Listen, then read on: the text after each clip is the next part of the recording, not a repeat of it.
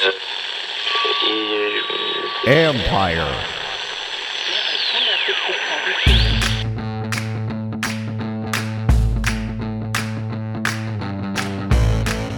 Hello and welcome to my podcast. All right, Sam, do me a favor, subscribe to the John Conn Report wherever you get your podcast. You're watching on YouTube, hit that like button, hit that subscribe button. You can find us there as part of Empire Media. That's AMPIRE. Always much appreciated when you tune in, and you can read my work on ESPN.com. I have a story up now about how the slow starts have contributed to another slow start to the season for the Washington Commanders.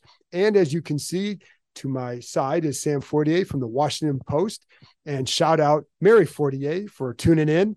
Anyway, Sam, thanks for joining me. Sam always likes when I do my little intro. So people didn't see, but before this, I don't know if people know this, but a lot of NFL players use smelling salts on the sidelines before games where they get really amped up. You know, you'll see like right before the first drive, a lot of offensive linemen doing smelling salts. And it felt like that's what Keim did the first time he did this intro. Is hello and welcome to my podcast. I came in hot. I was a little bit fired up. You know, when you have a good guest, you get fired up, and sometimes when I have you, I get fired up too. So, All right, fair. All right, let's go. So today we're taping this on Wednesday, first day back at the facility, and we talked to Ron Rivera and we asked him about, are there any potential changes that could take place on the offensive line, which has had some issues. Not all the issues are their fault. Not all the sacks are their fault. We already know that Saahdiq Charles, he's got the calf injury, not expecting him to go. So you would expect Chris Paul to go in there. Any other changes that basically Ron Rivera told us, you know, they're open to anything essentially. So what was your take after talking to him? What were your thoughts about that? If you listen to his words and you watch the film, I would probably expect a new center on Sunday. Nick Gates did not play very well, and he was pretty distraught after the game, had his head in his hands for a while. I went up to him and said, hey, do you want to talk? And he ultimately did talk later, but he was like, if you're going to report anything, just say I got my ass kicked. So I think that he knows that he played pretty poorly, and so I would expect to see someone new in there, whether that's Ricky Stromberg or Tyler Larson, the veteran. I think that's, you know, kind of remains to be seen. I would probably expect it to be Larson, who's more veteran. And we can get into the draft class implications of not starting Ricky Stromberg, your third round pick at center, if that's the way they do ultimately go. And like you said, Saahdiq Charles will probably be out. So I think we'll see either Stromberg or Chris Paul.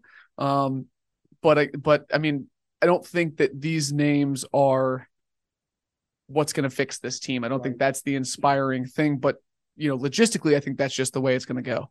And I would think, based on what they're going through now, that you'd want to get a veteran center out there, Tyler Larson. And that's what, you know, they played well with him in the past. And I think with some of the stuff that teams are throwing at them up front, but you got something to say. Well, just Ron Rivera always talks about his record with Tyler Larson. And I'm not saying that Tyler Larson's a bad player by any means, but I think that had a lot to do with circumstance more than it did. Of course. Of course. Listen, let's not, you know, we're not talking about a Pro Bowl center here, right? But if you're going to, you know, if you're going to have some issues, I could see them going with the veteran first. And then it depends on with Stromberg. I actually have liked Stromberg at guard in terms of the awareness he plays with. I don't know if he's ready for a starting job at that point. The offense changes a little bit. I think Saahdiq moves a little bit better than Chris Paul, but maybe you get a little bit more power with the run game with both those two. And so the other part, the interesting part too, the Nick Gates thing, as you said after the game, when we're in the locker room today, he's usually very present in there. And today he was not. So, and he was in there, he popped in there, but then he was out of there pretty quickly. So I think that's another sign of something going on. But what does it say? If it's not Stromberg, what does it say about that draft? Well, the first round pick would be benched. The second round pick would be on the field in a limited capacity. They feel like they would have had to compensate for him. The third round pick would be not a starter or even a backup at center or guard. The fourth round pick is on IR. The fifth round pick is inactive every week. The sixth round pick gets a few carries and got a few carries last week, but it's not like he's a world beater. And the seventh round pick plays special teams only, which to me is an absolutely disastrous draft class. So far it is. And obviously with the draft class, it takes a few years. We know that. So maybe Forbes gets it. Martin, in the few plays he had last week, has looked better, but still you need more impact from the draft class. And the funny thing is, it could be the one guy who impacts it most might be Rodriguez down the road. Chris Rodriguez. I mean, I like that kid, but but you're still talking about draft class where you're not getting enough from in a team that needs more. Like if you were 5-2 and you're the 49ers and you finding it hard to play young guys, that's one thing. But this is a team that needed more from the draft class. And it's also a front office staff that knew going into the draft, there's probably going to be a sale. Oh, we are probably going to be coaching and drafting for our jobs. And you got a draft class that is like one of the least productive, one of the least played draft classes in the entire league. And it's not like they're a good team. And so it's a real, I think, indictment on the personnel staff, the front office, the decision-making that they had. And obviously, Forbes could be something someday. He could be a real guy. I'm not ruling that out, or any of these guys could be, like you said, but it's just not the timeline that this team needed contributions on. Well, especially when you look at two of the free agent signings, Nick Gates and Andrew Wiley.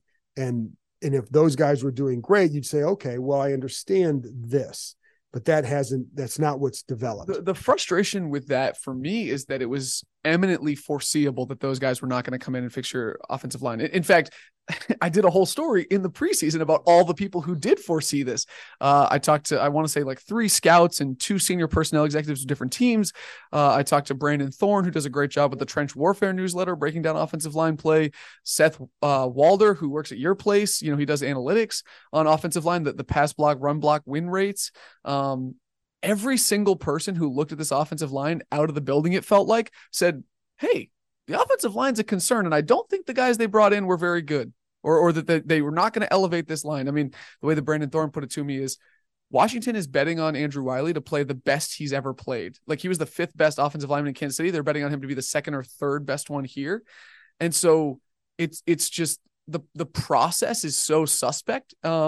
And the bets that they made, I know Eric Bieniemy had influence on bringing in Andrew Wiley, but the fact that this offensive line is not, and I think they were playing a little bit better than people gave them credit for, because Sam was holding the ball and taking sacks.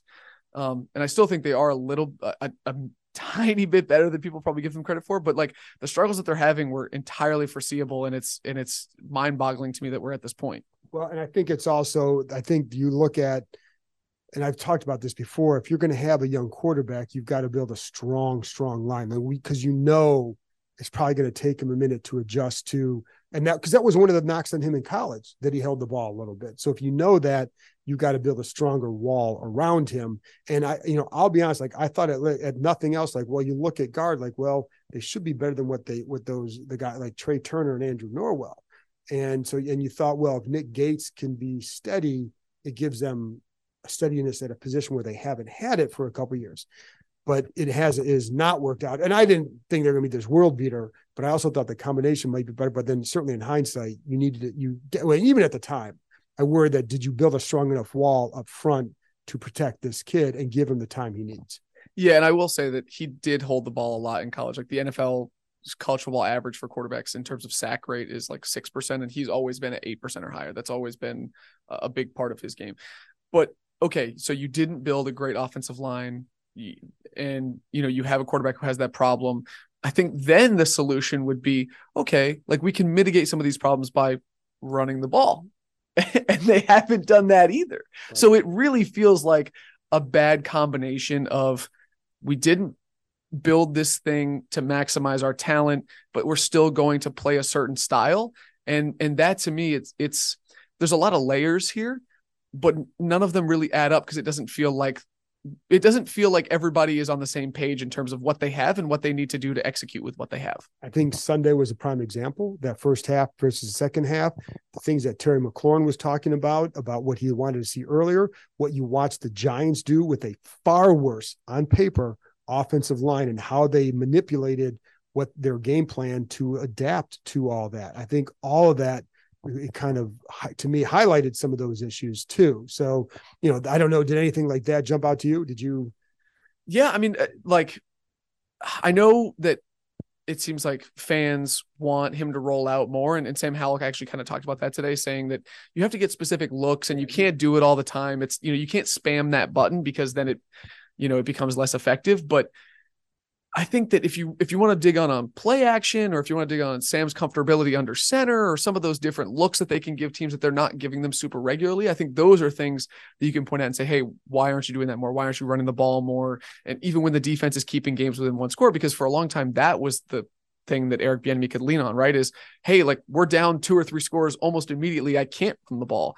But now that there have been some of those score neutral situations, you're seeing him just show a clear preference for pass, which is fine if you have the tools to do it, but you clearly don't, whether it be the line, whether it be the quarterback. And, I think that the receivers are not getting open at the rate that people would like them to. So, I mean, you're just not adapting to the game circumstances at the rate that you need to have a successful offense. And when your defense is playing a little bit better, albeit against worse competition, it's a maddening combination of factors that are going to lead to embarrassing losses.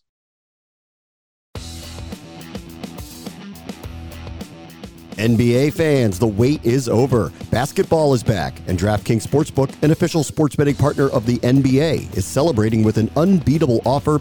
New customers can score $200 instantly in bonus bets for throwing down $5 on the NBA. Win or lose, it doesn't matter. You'll start the season with an instant dub. And with DraftKings parlays, everyone's got a shot at even bigger basketball wins. String together multiple bets from the same game or build your parlay across multiple games for a shot at making your payday even sweeter. Basketball's more fun when you're in on the action. Download the DraftKings Sportsbook app now and use code KEIM, K-E-I-M. New customers can get $200 in bonus bets instantly for betting just $5 only on DraftKings Sportsbook with code KEIM. The crown is yours.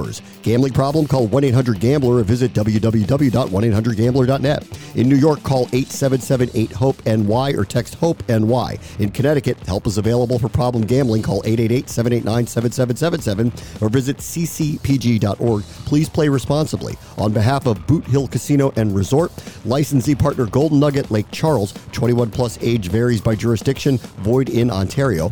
Bonus bets expire 168 hours after issuance. See sportsbook.draftkings.com/basketball terms for eligibility and deposit restrictions, terms, and responsible gaming resources. And I think part of the problem that I have with the run game is not so, I think clearly you would need to do it a little bit more.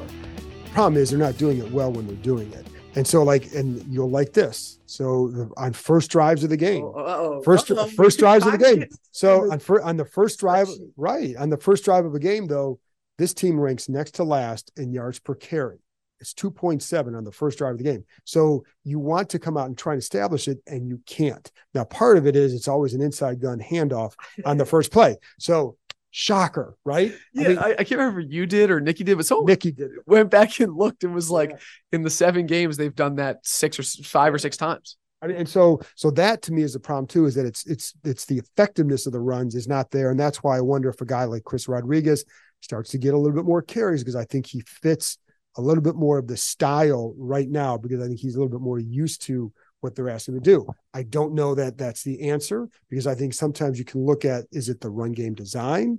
I'm not smart enough to go deep into that, but you wonder about all that, because when Brian Robinson runs it right, is he getting a hole to run through?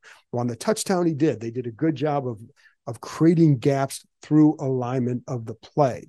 You don't see enough of that, right? And so that's one of the things I wonder about too. But one of the things too, and I want to get into the trade deadline in a few minutes, because that's coming up, and I want to get your thoughts on that. But sticking with the offensive theme, and early in games, Terry McLaurin, and he was very vocal for him, very vocal after the game. And it's, listen, the guy said what he said. If anybody else says it in a different way, it's a headline.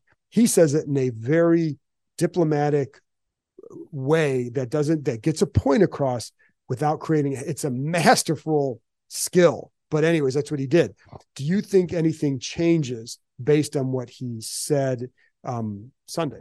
I mean, that's one of the most interesting questions, right? Is how much influence does Terry McLaurin have as their highest paid skill player, as one of their best players on offense, if not the best player on offense? I mean, he is seeing things on the field, and clearly he's making recommendations. He said, I don't know if you covered this in a previous podcast, but he said when we're facing pressure like that, we need to go down the field. We need to exploit, the edges. We need to take shots because that's when they're weaker and that's when they're vulnerable. And if you hit a couple of those, like they did, safeties can't play 10 to 12 yards from the ball, and they have to, play a little softer and respect your downfield game a little bit more. So, I mean, Terry McLaurin, I think, is a pretty smart guy. I think he's seeing on the field and he's making recommendations. Will Eric Bieniemy adapt to that? Will he? And I don't think it's just about touches for Terry McLaurin, which is where Washington benefits. It's not just this soft power articulating like, hey, like I'm going to tell you what I'm upset about, but I'm not going to do it in a way that creates headlines or gets viral videos, like you said. But I think he really does have some solid ideas for how can this offense be more effective. And I'm curious to see if Eric Bieniemy incorporates that. And I believe he is too. So, but I will say, like, the one thing Terry also understands is his importance to this team. He's very aware, but it's not in an arrogant way. He understands guys come up to him and say, hey, we need you to make a play. And the response is like, you can't call your own play. You can't throw it to him. You can't call it for yourself, but he understands what he means to everybody else. So he understands like that if he's getting the ball a ton, it's probably not good for the offense because others need to be involved. But if you're not getting it at all, it's horrible for the offense. To me, Terry saying that in John Allen's quote about, I'm tired of this stuff for the last 7 years. Now, wait a minute. What did he say? I'm tired of this stuff. Well, listen, it's a family-friendly podcast. If my mom listens to this, shout out to my mom. I don't want her to be, upset. But I mean, here's the thing. Those two guys acting the way that they have, I think that they're getting deja vu. And I can't blame them because if you look at it, so Ron Rivera, every year that he's been in Washington, all 4 seasons, in the first 7 games, they've won 2 or 3. They go on a midseason surge where they win like 4 of 6, 4 of 5. They put themselves like in the playoff picture, and then ultimately they've fallen short. The last 2 or 3 games, they've gone 1 and 3 or 1 and 2 over the last 3 or 4 games every year. 2020, obviously, the NFC East faltered more and they made the playoffs. But it feels like I am watching the same movie over and over and over again. You have no idea, my man. Right. This is my 4th season on the beat, not 34th. But it feels like the Ron Rivera era has stuck to the same script every year. And I think that those guys are feeling that. Oh, yeah. And so that's why they're speaking up in the ways that they are right now. And I also think for a lot of these guys too, like this was as hard a camp as they've had in a while. You want to see that payoff. You need to see that payoff for you to maintain your belief in that things are going the right way. And I will say, I think Sunday's a big game for a lot of this is how do you come back from that? And I know a lot of you can say it's over, it's a wrap. Players don't think like that. And I would also say like, this is maybe a little bit big brain, a little bit galaxy brain or whatever, but like the NFL is so, do you know that phrase, galaxy brain? It's never been applied to me, so I don't know. No, it's like an internet like meme, like going galaxy brain. Like, okay, yeah. Okay. Just make your point. Yeah. Okay. The NFL last year had its like most successful year ever in terms of parity, what the NFL proudly calls competitive balance. The average margin of victory was like 9.13 points per game, which was the lowest it had been since 1932. There are more fourth quarter comebacks. Games are, within 1 score in the fourth quarter all the time. And so like basically what I'm trying to say is that the margin between the top and the bottom is thinner than ever. So like, yeah, I know people want to say it's 3-4, you lost to the Giants, like it's over. But I would say that Ron Rivera's history here, the state of the league, like everything points to a classic Ron Rivera finish of like, they're going to stay in this because even if they lose on Sunday, the furthest out they can be statistically from the number 7 seed. I know it's probably early to look at that, but it's 1.5 games. Like there's a huge clump of teams that are basically between like, 11 and 6 in this conference. And so like they can lose and I still don't think the season's over. But obviously, you want to win to give guys belief and hope. I think that's more critical. I think that's where it's critical. And it's also, you can look at the second half of the schedule. It's a lot harder. So that's part of the bottom line too. When I look at it as like, does this schedule set up to give you that sort of a second half push? But you're right. Like after 7 games, God, what was the record? I want to say it was at like 7 and I think like 7 or 8 and 14 or something like that after, I guess it'd be 21 games, right? So yes, I think it was like the record on Ron Rivera after 7 games combined over the last 3 years. It's like, it's not very good, but from thereafter, it's over 500. So it's something like his winning percentage in the first 7 weeks is like 450, and his winning percentage after that is like 580. Right. So that is part of the equation. However, you need to show, you have to give proof that this is going to turn around.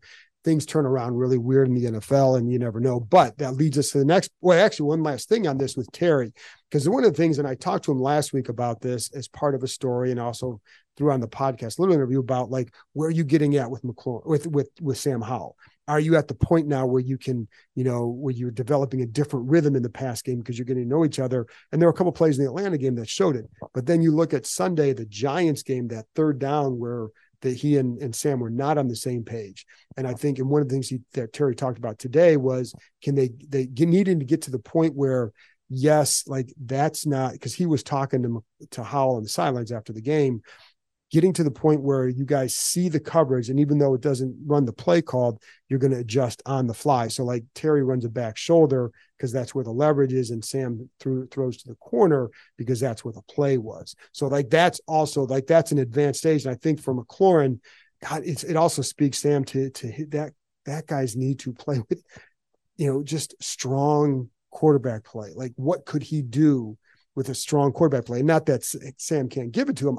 We don't, there's still time to go there, but like, you know what I'm saying? Like how desperately that guy wants to have that connection with a quarterback, That play, I think, feels like a real microcosm of Ron Rivera said, we want to build up the roster for a young quarterback, because that's the, bet that we're making. And I don't think that was a bad bet, particularly like considering how things went with Carson Wentz and it, how things look in New Orleans with Derek Carr. Like, I don't think bringing in another veteran was the answer, but it's those types of plays. It's like, that is such a microcosm of the struggles and the frustrations that a receiver can have after years and years of this.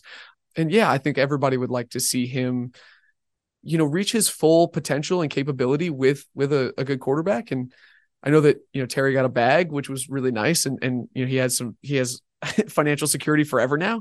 But just as a competitor, like as a player, it's tough. And just as a person who likes football a lot, it's tough to see him not be able to unlock his full capabilities. And my only point is should have said is his desire to have that kind of connection and develop that kind of connection. I think if he sees he's developing with Howell, I think he'll be in a good shape for the future because he's only 28 years old. Last topic, trade deadline. So, there are 3 and 4 going in this game. We all know that, the guys are going to draw the most interest are Montez Sweat and Chase Young. And, I know like there's all names out there, but you're not going to trade a lot of these guys. You're just not. It doesn't go like that. The only other option, and I know it might not be on the table, but I've seen Cleveland columnists banging the table, is Jacoby Brissett. Correct. Because of how the Deshaun Watson situation is unfolding. And he knows that the Cleveland media fans are calling for him. He certainly has no comment on it. My only thing on that would be, and I know okay, first of all, teams don't do other teams favors. So if you think you still need the guy, you're going to keep him.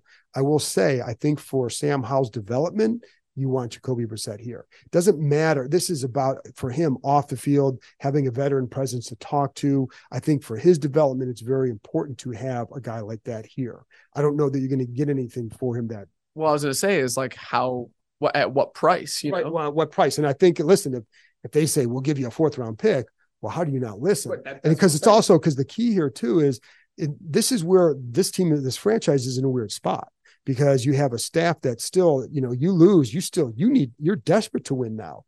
But then you have an owner, it's like, wait a minute, you got to do what's best for the franchise, whether that's short or long term. And I think that's the thing that's going to be interesting here, and what constitutes, a good long-term view of this. So if you're, again, the guys who bring the value, Chase and Montez, and I know Nick, you reported that there was an offer for Montez.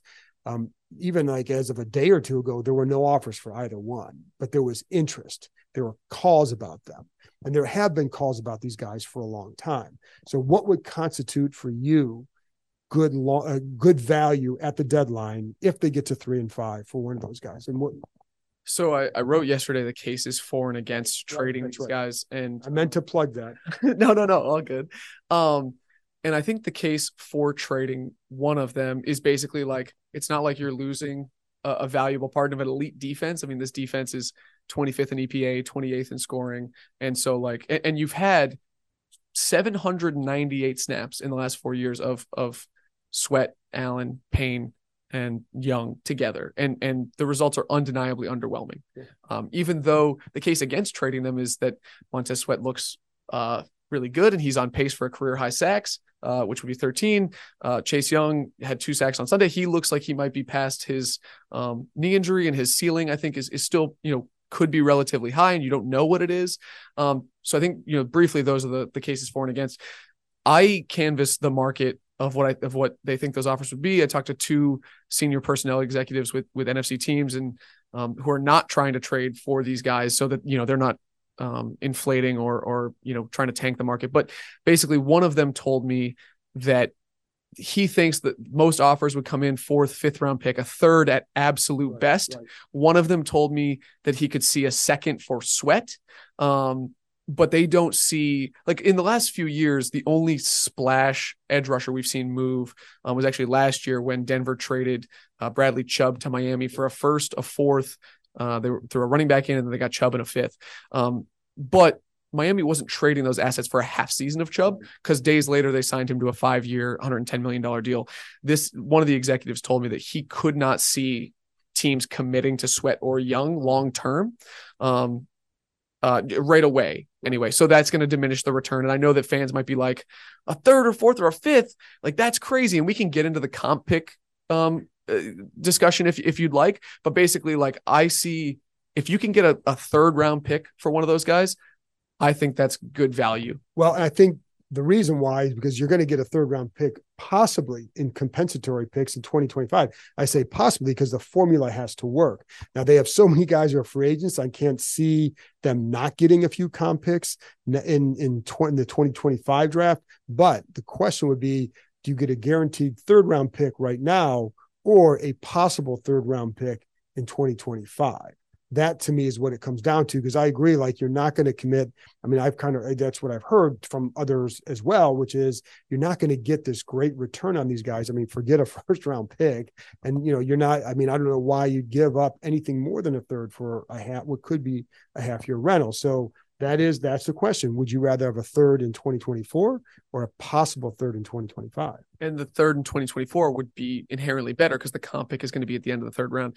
The thing that I think people need to be aware of is Washington is projected to have $90+ million in cap room, the 4th most amount of cap room. And if you have a new GM next year, you're going to be spending like crazy. And I don't want to dig all the way into the weeds, but basically, like, if you go out and you spend a bunch of money, yes, Montez Sweat or Chase Young could be worth a 3rd round comp pick. But if you sign someone at that level, they can cancel out or they can diminish the value of the comp pick. So basically, I was talking to Nick Corte, who's the comp pick analyst at Over the Cap, and he was just saying it's almost impossible to bet on getting a 3rd comp pick when you look at Washington's situation. He was like, to me, if you can lock in a third rounder in 2024, that's the smart move, because you can play the compensatory pick game, but there's a lot of things you can't control. Percentage of snaps, how much people will pay for other guys. So yeah, like, a 3rd round pick comp pick is possible, but it's far from guaranteed.